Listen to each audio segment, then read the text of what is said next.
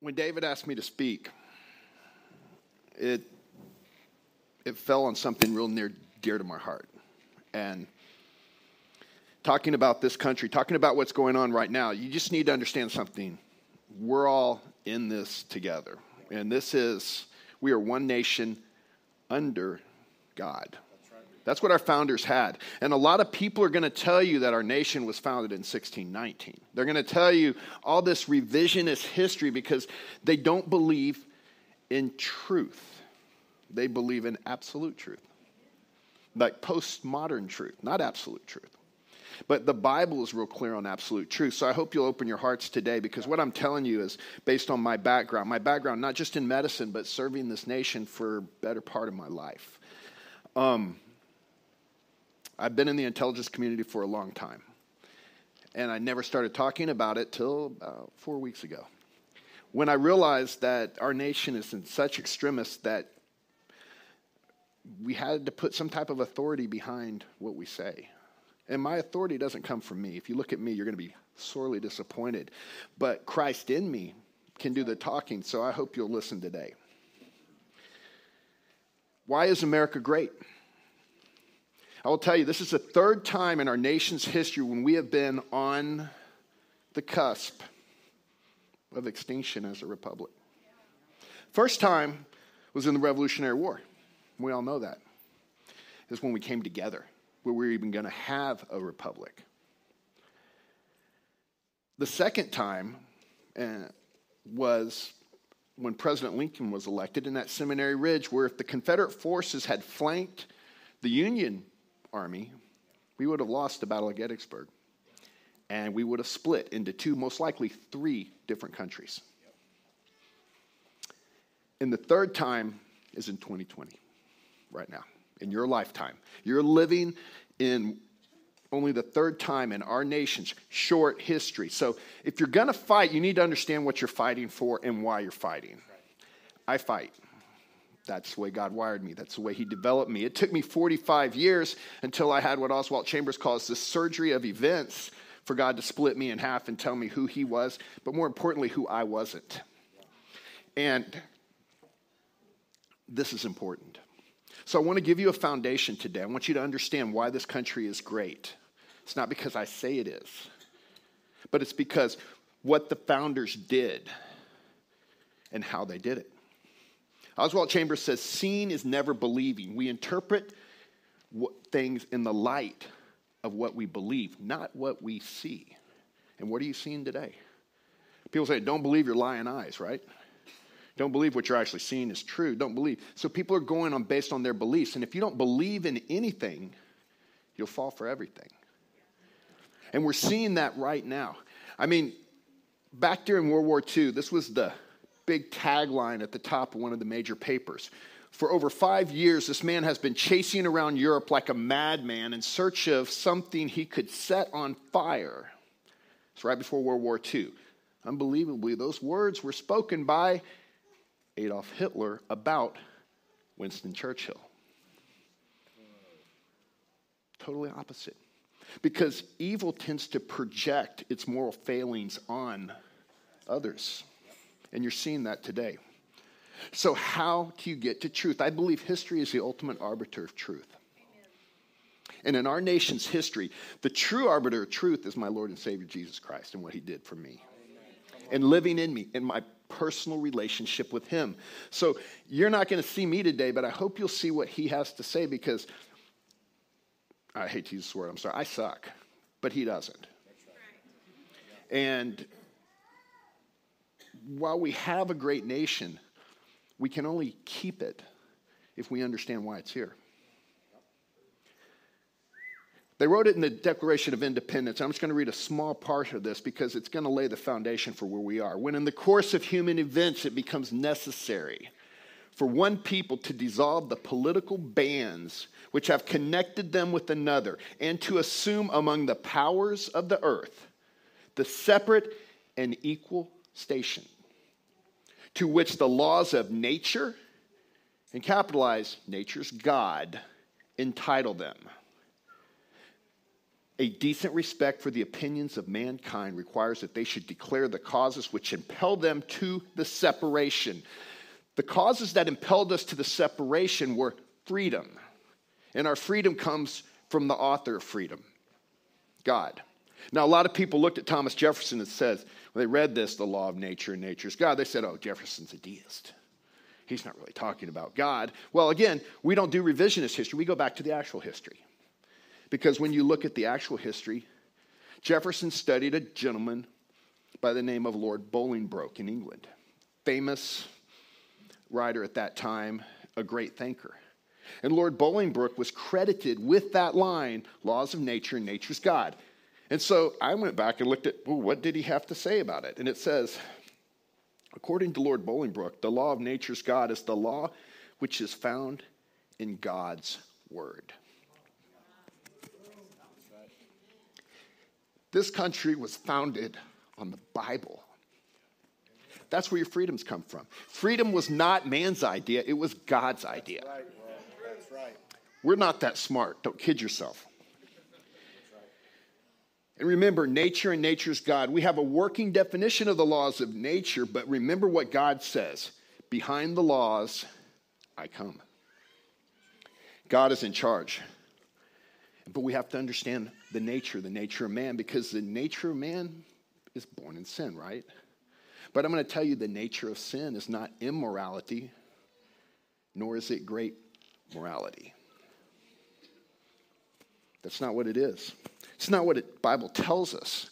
The nature of sin is when we substitute God, we substitute ourselves for God. That's the nature of sin. We become our own God. We decide which lives matter. We become our own God. We decide who lives and dies. We decide the winners and the losers. We become our own God. No, our freedoms come from God. Equality comes from God. If you know the history and the founding, you know what our founders went through, you'll understand that. Do you know our founders put into the Constitution a sundowning clause for the end of slavery? They don't teach it in the schools, but they did. Our founders weren't perfect, but they knew slavery was evil. They put in there that all men are created equal under God.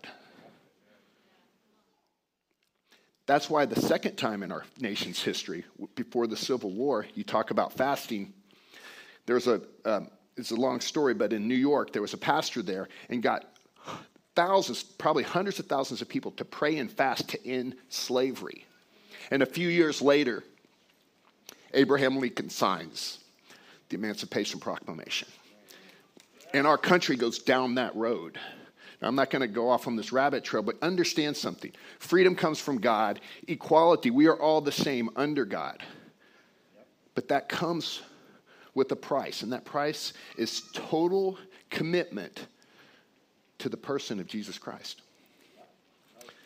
So, the night when they've signed the Declaration of Independence, now we go forward to we're fighting the British. Now, please put yourself where our founding fathers were. When they signed that declaration, they signed their own death warrant. I mean, we talk about risk aversion today in our politicians. Those guys were willing to pledge what? Their lives, their fortunes, and their sacred honor. And they were willing to lay it all on the line for freedom. Freedom that they understood only came from God, and they did that. And you look at that famous Christmas Eve when Washington was crossing the Delaware. It's written in his letters and in Benjamin Rush, who I kind of like to identify with because he was a surgeon back in the Continental Army. He was also Washington's prayer partner. And he and Washington were talking, and it said, he told Benjamin Rush and his lieutenants, he said, only put sentries out tonight that are American. What did he mean by that? Well, his army had already dwindled down from 7,500 at its height down to 2,400, mostly conscripts. So he had a bad shape army to begin with. But he told Benjamin Rush, only put Americans on duty tonight, the night before their biggest battle ever. Because Washington, in his notes, wrote, America is an ideal. It is spiritual. And he only wanted people that believed that freedom came from God, that had that spiritual belief in that freedom and what they were fighting for on guard on that cold night. The next day, Washington cross the Delaware. You know the story, but do you know the real story? They were planning to cross earlier. Didn't work out. The river was frozen. Most of these guys didn't have shoes. Their feet were bleeding. He finally crossed in the middle of the day. The Hessians were a much superior force, better equipped, better shaped, part of the British Army. These guys were professional mercenaries. They were basically the Goliaths. The Patriots crossed and defeated them without one Patriot being killed in that battle. One colonist. And you think about that. Does that sound like something you'd see in the Old Testament maybe, where you take on a superior force with nothing? Because God doesn't share his glory with anybody. Washington knew it, and he wrote about it. And so after that, they won. That was one of the leading battles, and they went on to win their independence. But guess what they had to do then? And this is important. They had to form a nation. And I hope you pay attention when I'm getting ready to read you, because this is the whole reason we are here right now and have the opportunity to keep the greatest nation in the world. And I will tell you that's only by God's grace, because we've done nothing to deserve it lately. So what happened is after they won the Revolutionary War, that was just the beginning, not the end. These guys pledged everything to have the opportunity to build a nation. I mean, we get frustrated when we have to build a house. I mean, we get frustrated when we have to build a business. They had to build a country. So what they did is they all got together in Constitutional Hall, and I can see this. It was hot. It was the summer. They're all in Pennsylvania and Philadelphia in Constitutional Hall, and these men are trying to hammer out what would become the United States of America. And they had a lot of problems because there were 13 colonies, but they were split people-wise into 3 and 10. The 3 in the north had 50% of the population, and the 10 in the south did. But the 10 in the south, they had their commerce with slavery. That was one of the problems, but they knew they had to bring everyone together to form a more perfect union. So in the middle of it, after 5.5 weeks, they had failed epically. People were ticked. They were leaving. Washington had to beg his neighbor not to leave. And they're trying to get things done, and they're in the middle of flailing epically when a little old man by the name of Benjamin Franklin stood up. Now, Ben Franklin was old. He's always been old. Everything I see about him, he looks like he's 1,000 years old, Every picture. You never see young Ben Franklin, which is probably, guys, he's probably in heaven going, that's not cool. But, so you never see young dashing Ben. It's always old Ben. But this is like really old Ben. Few teeth, gout, trouble standing. He stands up, and this is from the archives, National Archives. This is what he said after 5.5 weeks. He says, the small progress we have made after these 5 weeks, close attendance and continual reasonings with each other, our different sentiments on almost every question, several of the last producing as many no's as many yeses, is methinks a melancholy proof of the imperfection of human understanding. We need indeed seem to feel our own want of political wisdom, since we have been running about in search of it. We have gone back to ancient history for models of government and examined the different forms of those republics which have been formed with the seeds of their own dissolution now no longer exist.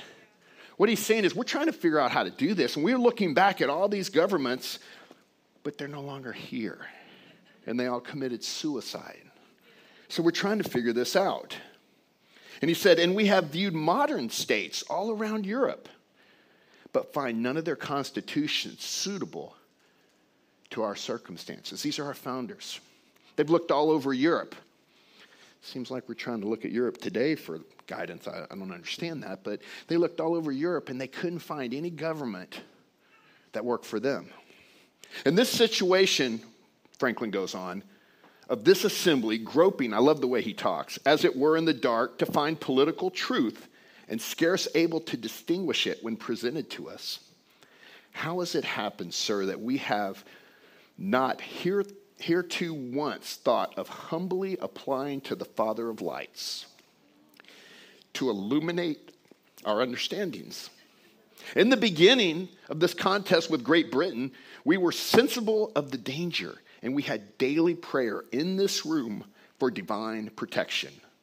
Our prayers, sir, were heard and they were graciously answered. All of us who engaged in the struggle must have observed frequent instances of this capitalized superintending providence, that's the hand of God, in our favor. To that kind providence, we owe this happy opportunity of consulting in peace on the means of establishing our future national felicity, which is just building their country. And have we not now forgotten that powerful friend? Or do we imagine we no longer need his assistance? Franklin went on, and remember, he's the oldest person in the room and the most respected. I have lived, sir, a long time, and the longer I live, the more convincing proofs I see of this truth, that God governs in the affairs of men. And if a sparrow cannot fall to the ground without his notice, is it probable that an empire can rise without his aid? We have been assured, sir, in the sacred writings. Remember, nature's law, God's word. Law of nature's God, God's word. In the sacred writings, that except the Lord build, they labor in vain that build it. I firmly believe this. And I also believe that without his concurring aid, we shall succeed in this political building no better than the builders of Babel. We shall be divided by our little partial local interests. Our projects will be confounded, and we ourselves shall become a reproach and a byword down to future age. And what is worse, mankind may hereafter, from this unfortunate instance, despair of establishing governments by human wisdom and leave it to chance, war, or conquest. And he ended with this. He said, I therefore beg to leave to move. They always like to use a lot of words to get to where they're going. That henceforth prayers imploring the assistance of heaven and its blessings on our deliberations be held in this assembly every morning. So what they did, history shows us, is they left and went for 3 days of prayer and fasting and came back. When they came back, they formed the bicameral legislature and the greatest government this world has ever seen. It produced a constitution and a republic that has lasted 243 years. Let me explain that to you. The nearest, closest constitution in the world is 16 years. Ours is 243 running. So how is it that in one of the youngest countries in the world, because we're young, if you go to Europe, we go to, I was over there with my wife, and we're going to castles, and they're 1,000 years old. And we're here, and we see something from 1960, and we're like, dang, that's old, we don't have ancient history here, but we have the longest standing government. What has that government given us? And what does it mean? Well, see, the government is based on God, God's word, and it gives us freedom. God's idea, not man's. So how did they get there? Washington said in his farewell address, of all the dispositions and habits which lead to political prosperity, religion and morality are indispensable supports. In vain that a man would claim tribute to patriotism who should labor to subvert these great pillars of human happiness. These firmest props of duties of men and citizens. Reason and experience both forbid us to expect that national morality can prevail in exclusion of religious principles or God's word. That's how we got here. And what did that give us? What did this morality give us? Now, this Washington said a lot. Franklin said laws without morals are in vain. So they gave us a great example. Our founders did. What did that produce? I can tell you what it produced. I work overseas. I was in Iraq, Syria, Afghanistan, Pakistan. It gets hot over there. And for the longest time, they lived in tents in the desert. But guess what? They don't do that anymore. Why? Because an American with the last name of Carrier developed the air conditioner. I had a flat in Dubai, and they have these beautiful skyscrapers in the middle of the desert. How do they have those? Because an American by the name of Otis invented the elevator. And here in the harbor in Corpus Christi, there's a ship that's going to exit. And he's going to be on a GPS system invented in America, attached to a satellite invented in America, on an internet invented in America, not by Al Gore.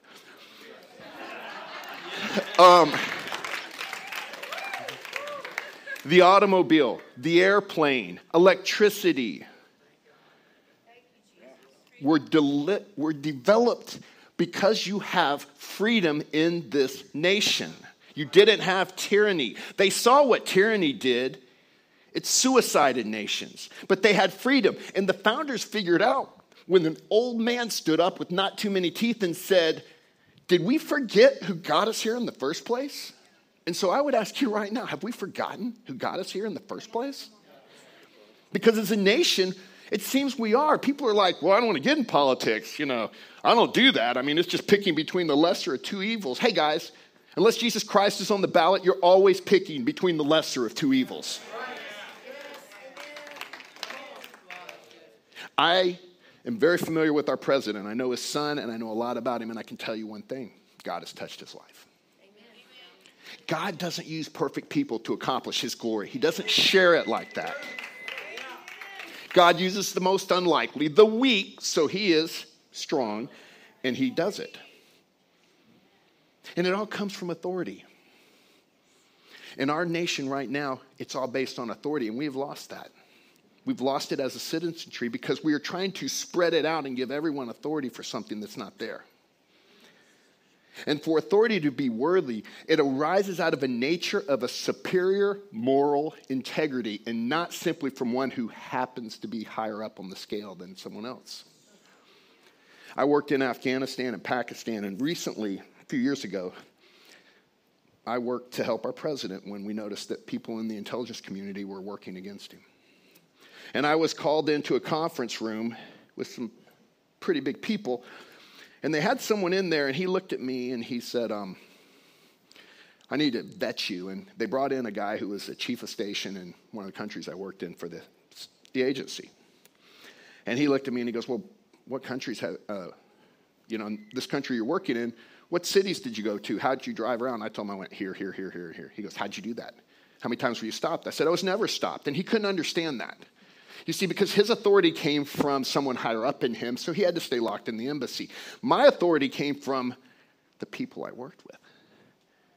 He didn't know who had authority. My authority came from the local moral authority, the elders in these areas. And it was through their authority I could travel untouched. If they said I was okay, I was okay. We have the ultimate authority. We travel untouched. And the only reality in this life is a moral reality. It's not intellectual, and as a plastic surgeon, I can tell you it's not aesthetic. And religion based on intellectualism becomes purely creedal. And we see that a lot in churches today. We based our religion on an intellectualism or on a modified TED Talk that has a lot of Christian principles and does an invitation to the altar in the end. And that's all great, but that's the beginning. That's not the end. And if you don't have that personal relationship to Christ, and he doesn't split you in half like he did me, and I pray it doesn't happen like it happened to me, you'll never know what God wants you to do, and you'll never keep the gift that you were given by our founding fathers. Because we can only state scientific laws as much as we discover them. I mean, you're seeing it with the coronavirus right now. We know or we don't know what we don't know. And we're outside our domain if we think we do. Because once we get outside scientific laws, that's where God's laws start. God's laws start. And when we get to our wits' end, that's when his wisdom begins. That's how we've discovered all these great things. But we did it as a free society, and we are slowly, incrementally moving our society and our country back towards a less free society. Galatians 5:1. Told you, freedom is God's idea.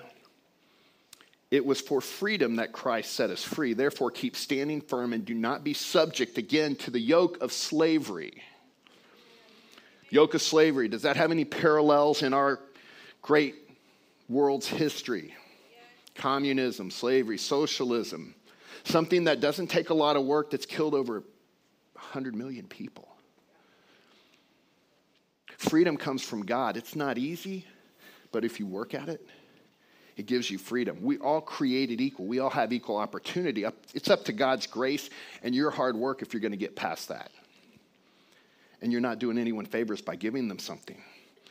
So how do we keep it? One, we have to realize that to keep America great, we don't bind ourselves to principles. We bind ourselves to a person. The person, Jesus Christ. Christ lives in me. I have to have that personal relationship with God. I'll just tell you, I suck at religion. And can I say that word in church? Okay. I did. But I have a personal relationship with God that was born out of a lot of pain and me not paying attention, and I had no excuse because I was raised in a family where my parents prayed over me every day. So it took them 45 years for me to wake up.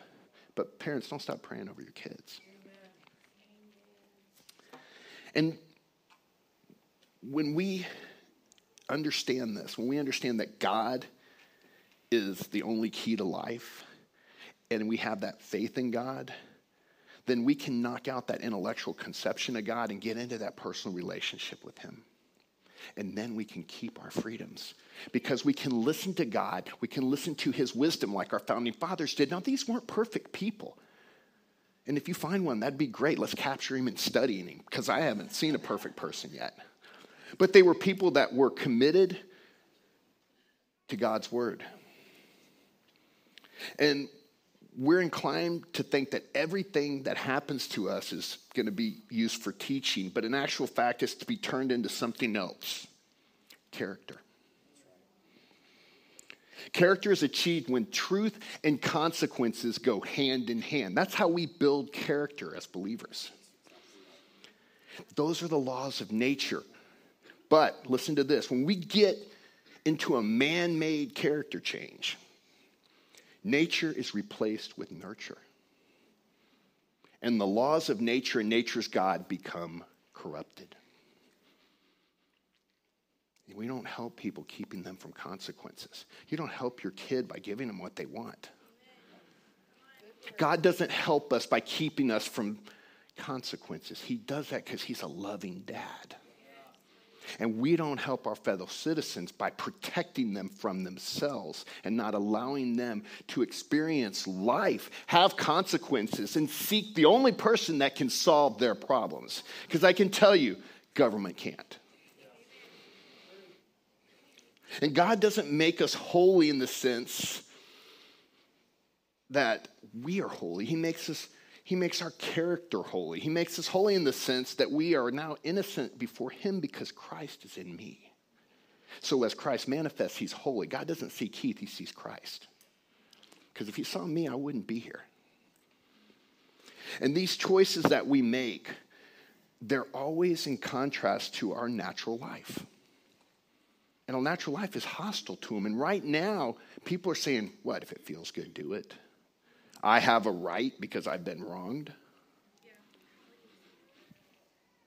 And when that comes, when those choices raise up against our barriers, it raises up against the knowledge of the kingdom of God. And then all of a sudden, people aren't looking for the kingdom of God. They're looking to check off a box on Sunday morning. I went there, I felt good, I left. But did it change me? Am I a light? Does his glory shine through me, or do I just kind of walk around and go, went to church? So we can either turn back at that point and make ourselves no value for God, or we can determinedly demolish those things in our life and bring another son to glory. You got to die to yourself. Our founders knew this. Because God created man to be master of life on this earth. Read Genesis.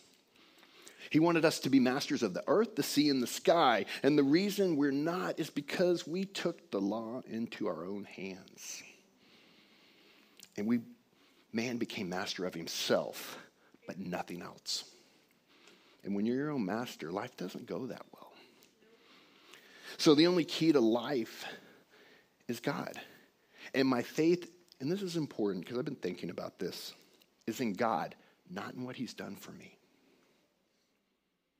I don't want to live on my experiences, but I want to walk in his continual light and allow him to work through me. I couldn't tell you what I said last hour. Because if you're going to let God use you, you get to be Mr. Microphone. You may or may not remember it. But then, if you were hearing me, no one would be here. David would be like locking me out of the church. So. But, we have a lot of people out there, and they're defending the faith. But a lot of times we defend the faith, and then we get bitter until we learn to walk in the light of the Lord. You see, when God takes over our life, I don't get bitter. Because you can attack me, I can show you love. Not me, Christ in me. Because I'm not a nice person. When I got called, it was usually to go find someone, one way or another. But Christ in me, that's the key. And I just have to tell you, there's nothing rational about Christ. Truth is moral, it's not intellectual. Truth is by doing the right thing, not thinking it out. Because when you do that and coming into this election season, you have a conscience. And the Holy Spirit, if he's working in you, he's going to move you. He's going to move you to truth. Truth is not a logical statement or creed, but life and personality of a personal relationship with Jesus Christ. It's God working through you. And that comes from faith, obedience, and like the founders said, God's word. That's how he talks to us. I love it in John 21:17. He asked Peter, do you love me? And, Peter's like, yeah, God, I love you. And then God said, if you love me, feed my sheep. And I think what he meant in that, in effect, he said, identify yourself with my interests in other people. Not with me, your interests in them. So I can go, hey, we're both Christians. Let me tell you about myself. God says, feed my sheep. In this election season, are we feeding? Are we identifying ourselves in other people with God? Are we identifying God's interest in other people? So this guy may come up and he may say, I'm a radical liberal and I believe this, and this. Okay, what's God's interest in him? God calls me to love him sacrificially. But he also calls me to speak truth and not back down. But you can speak truth in love. He may not receive it. And then you get into what Thomas Sowell says, and I don't know if you guys have read the great Thomas Sowell. It's one of my favorites. He says, we can be certain from history that human beings have been wrong innumerable times, by vast amounts with catastrophic results. Yet today, there are still people who think that anyone who disagrees with them must be either bad or not know what he is talking about. Oswald Chambers calls that invincible ignorance. Voltaire said in 1765, those who can make you believe absurdities can make you commit atrocities. And that's where we are today. So how do we get back to the greatest country in the world based on freedom, based on God's word? We get back by a personal relationship in Christ. And how will people know that? Because Christianity doesn't consist of telling the truth or walking in a conscientious way. I'm with Jesus, or adhering to principles. Christianity is a whole lot more than that. It's adhering to the absolute surrender to Jesus Christ. The good news is, you stop, he starts. That's when it gets fun. That's how you keep your country. And if you don't, God will get you to that point. He calls them the events of surgery, where he kind of operates on us with events. Because God isn't an abstract truth, he's an eternal reality. And you only understand that eternal reality by a personal relationship with him. And if you read the letters of our founding fathers, they had that personal relationship with God. They weren't perfect, but they had the eternal reality. And that's why you live in the greatest republic in the world. And when the events of the day operate on us and cut us up, it's painful. But if the scourge of the eternal reality comes, let me encourage you with something. It's going to do one of two things. With me, it happened in 2008. It's either going to bring you face to face with God or face to face with yourself. So how do you know the difference? I go to 2 Corinthians 2:14. And it says, Now I'm going to read this out of my own Bible here. This is a Bible. Guys, it's pretty, And when I was looking at this the other day, I read my Bible a lot. I hadn't done this, and I turned to the front, and I see what my father wrote to me when I was 17 years old. It says, "Mother and I treasure you and are delighted you are growing as a man of God." I must have been doing something right then. The study Bible is our favorite. The notes are great. And then my dad wrote, "My son and brother." He was teaching me to be a son as a father. "In the Savior, my son and brother in the Savior, be in his word." He didn't tell me to do good. He didn't tell me to live a moral life. He just said, be in his word. It took 45 years. But let me tell you, don't stop praying for your kids. Because if my mom's watching this, she's like, Dad's fanning her going, "No, it's really your son, I promise, But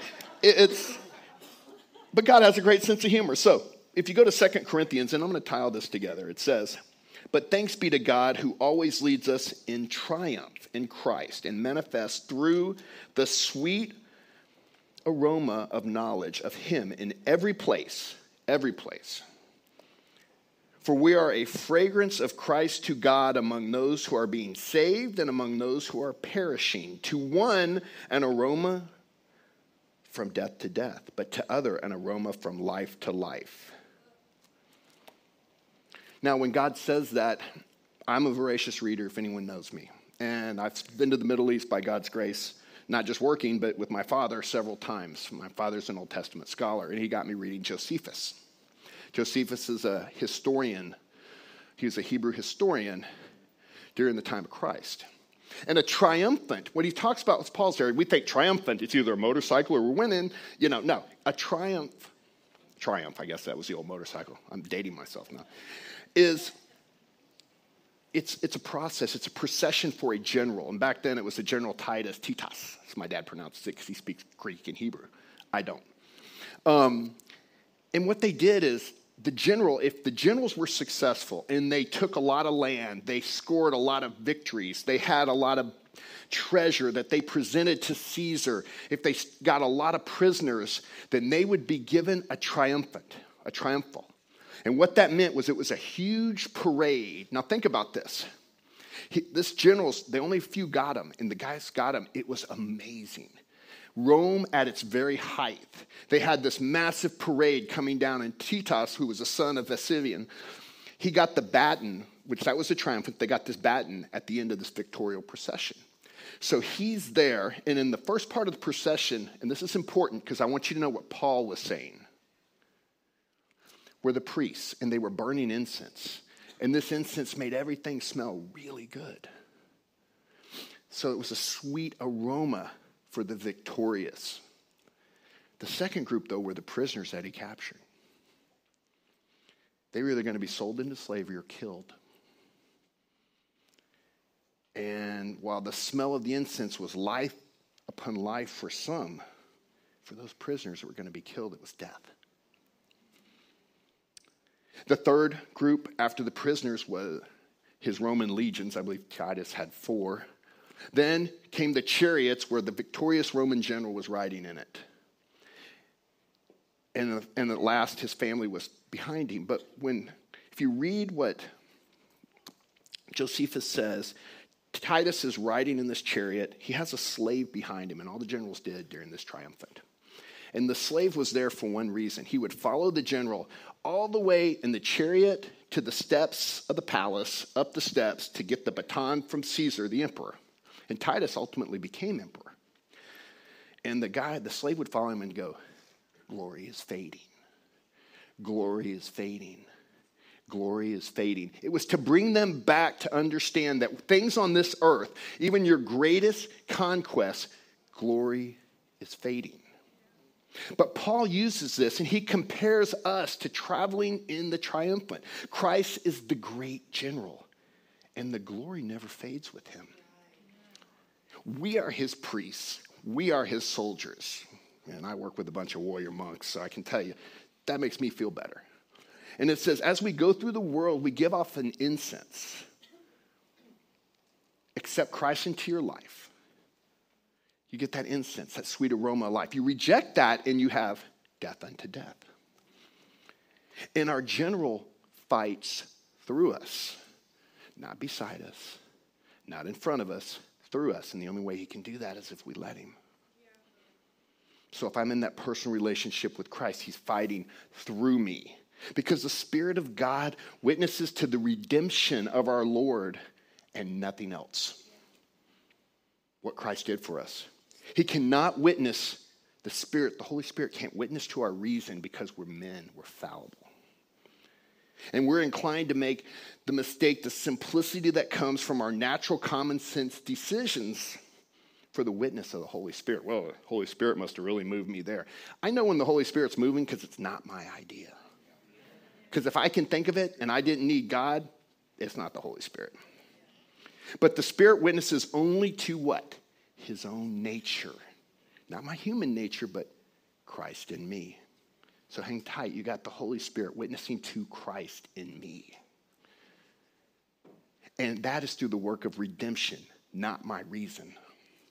So if we're trying to make God a witness to our reason, like we seem to be doing in this political season, and getting away from the law of nature's God, then we're going to fail, and we're going to fail bad. And that's why we have darkness and uncertainty right now, because we're allowing it to witness to our reason. And we need to throw it all overboard and trust God and let the Holy Spirit witness to Christ in us. So that people, when they see you, will smell that aroma. They'll see that glory. They'll want to be around you.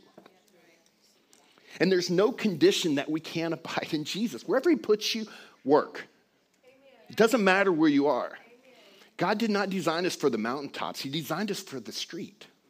The day to day. We do great in the valley and we do great in the mountain. How do we do just walking down the street? I mean, remorse. Sometimes we do something, we say, I've got remorse. That's when I choose. I have remorse. Christ, the Holy Spirit working through me, calls me to repentance. Repentance doesn't mean I feel bad. It means I turn away from it and walk away.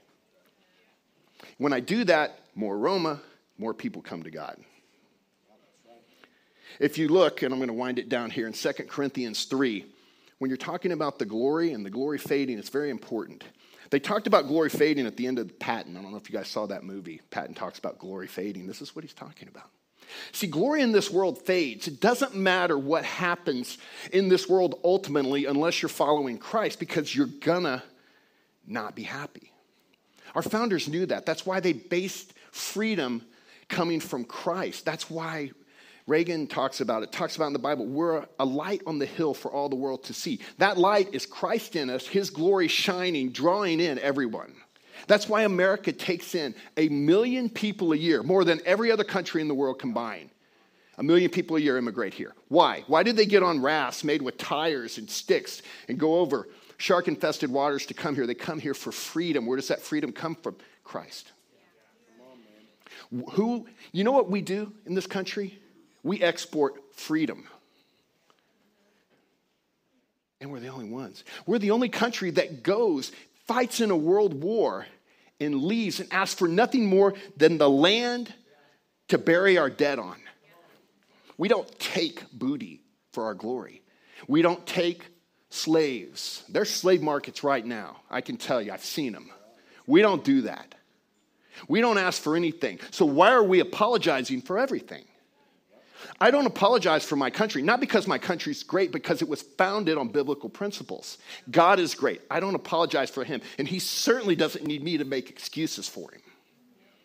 So when as a nation are we going to stand up and say, you're God? Well, I can tell you our president's doing it. The first president to ever go and march in the right to life. The first president not to talk about it, but to move our embassy to Jerusalem. The first president to get on a microphone and say, life matters. Not it's political. I know more than I can talk about, but I can tell you I've never seen the headwinds that this president has faced. And only, trust me, the hand of God gets you through that. It's not his great personality, although he's a strong man. But he's a man that has realized that he's a man and God is God. I believe that. So just remember, in 2 Corinthians 3, it talks about, Paul's talking to him again, and he says, and I like this, I'm sorry. For indeed, what had glory in this case, no glory, because of the glory that surpasses it. He's talking about the world versus God. For if that which fades away was with glory, how much more than that which has glory remains? And so what he's saying is, therefore, having such a hope, we use great boldness of speech. We have boldness of speech, not because of our personality, but because of the person in me. And are not like Moses, who had to put a veil over his face, because Moses had the law of nature. God gave him the 10 Commandments on stone. He brought them to the Hebrews. He had a veil, because the glory from being around God faded, and he didn't want them to see it. But when Christ came, God sent his Son and came. We all, with unveiled face, beholding the mirror of the glory, this is what Paul says in verse 18, of the Lord, and being transformed into the same image from glory to glory, just as from the Lord to the Spirit. You're like the Energizer, man. You shine all the time. You're better than the clapper. And your reason you're doing that is because you have his glory. And the only time we don't see his glory is when we get in front of it. Alexander de Tocqueville, one of my favorite people in the world, says when the past no longer illuminates the future, the spirit walks in darkness. And that's what we're dealing with. Paul goes on to talk about a lot of things, but at the end he says, we don't have to pray this to show that our teaching is great, but that you will keep on doing what is right, even if it looks as what we have done is much wrong. We cannot work against the truth of God. We can only work for it. God gives us, folks, when we don't deserve it. And we don't have entitlements. We have an inheritance. Don't forget that. So right now, a dear friend of mine, Bill Scroggins, said, we're at a point in history where we're not in an election, we're in a selection. We're going to decide whether we want to be free or not. And I love Psalm 32:9. He says, be ye not as a horse or mule which have no understanding, for what a creature chooses instead of God is done by sensuality and not by reason. And whoso chooses a creature instead of God is not a rational man, but a beast. Because a horse and a mule are controlled by a bridle. And the government right now wants to make the bridle bigger. Because we're a bunch of horses and mules. Reason always strives for a true expression. And the soul is spirit expressing itself rationally. And whenever the work of God is done in a man's soul, the Apostle Paul says, is stated, it does not contradict the rational element. When you're rational with the soul, with the Spirit of God, it transcends it. So when a man is born again, your personality is dead to this world. But the source of inspiration comes from God. The snare is this. We tend to like to make our reason not spiritual, but work in the circle of our understanding and our experiences. We always say, this is my experience. And I'm a big person on history and experience. But as long as we use the image of our experience and our feelings to answer our prayers, we can't understand what the Apostle Paul meant. I live no longer, but Christ in me. I don't have to understand it. He'll show it to me. I may not have the experience. I'm sure the guys that invented all those great things, they didn't understand the airplane because it hadn't been built yet. But something moved in them. So we have to get beyond reason and experience to the knowledge that God is life alone. And that's what our founders did. Because thinking is a big labor, so we have to capture every thought. And big government doesn't want us to think. They want us to live centrally, and they'll do the thinking for us. So this season, we do have a choice. John 3:17 says, for God did not send his son into the world to say it is guilty. He sent his son so the world might be saved from the punishment of sin. This nation is a light. It's the only nation that is founded on biblical principles. Period, full stop. That's history, not revisionist history. And when the Son of Man comes again, is he going to find faith on this earth? Because we all have faith in good principles,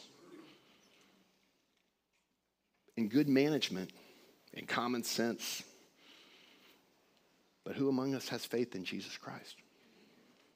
Principles aren't the answer. Personal is. Physical courage is great. Moral courage is greater. But a man who trusts in Jesus Christ in the face of everything is the greatest hero. That's how we're going to save our nation. So you have a choice to make in a week or so. You're going to go out, you're going to pull a lever, or you may have already done it. But you need to know that you're selecting something. As Reagan said, we're one generation away. Freedom is only one generation away. It's not one generation away because of just the time. It's one generation away because as parents and citizens, if we don't pass down our biblical principles to the next generation, we'll become extinct. Our founders knew it. And I pray that, we remain one nation under God. Do some questions.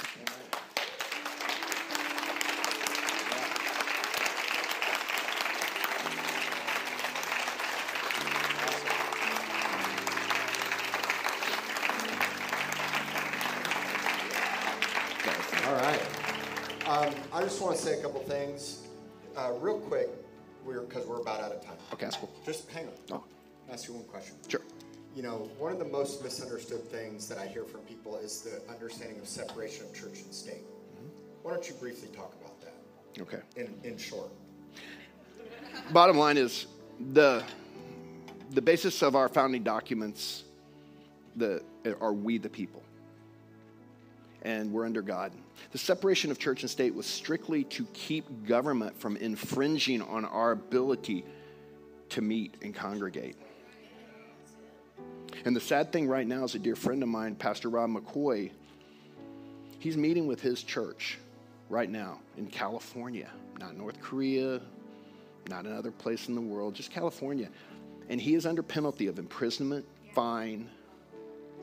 Him and some other pastors, Jack Hibbets and a few others, they're having church in California, in the United States of America, and they're being persecuted in this nation by the government. You think elections don't matter?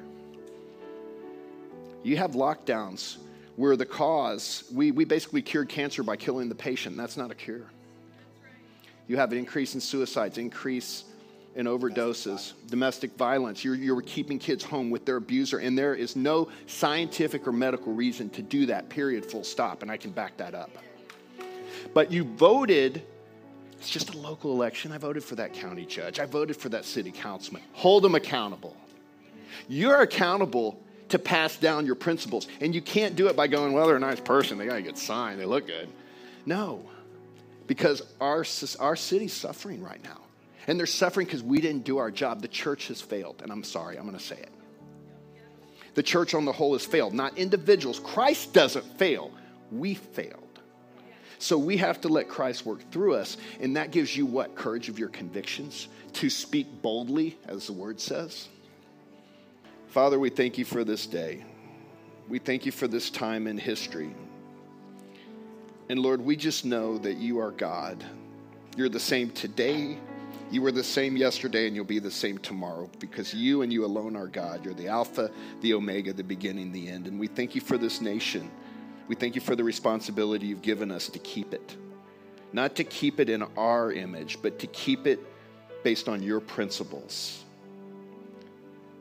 Based on our personal relationship with your Son, who redeemed all of us, because we are all just born in the mud, Lord. But by your grace, we have been saved for your glory that will shine for us today, tomorrow, and for eternity. And I pray this nation stays hidden in Christ, radiating your glory. In Jesus' name, amen.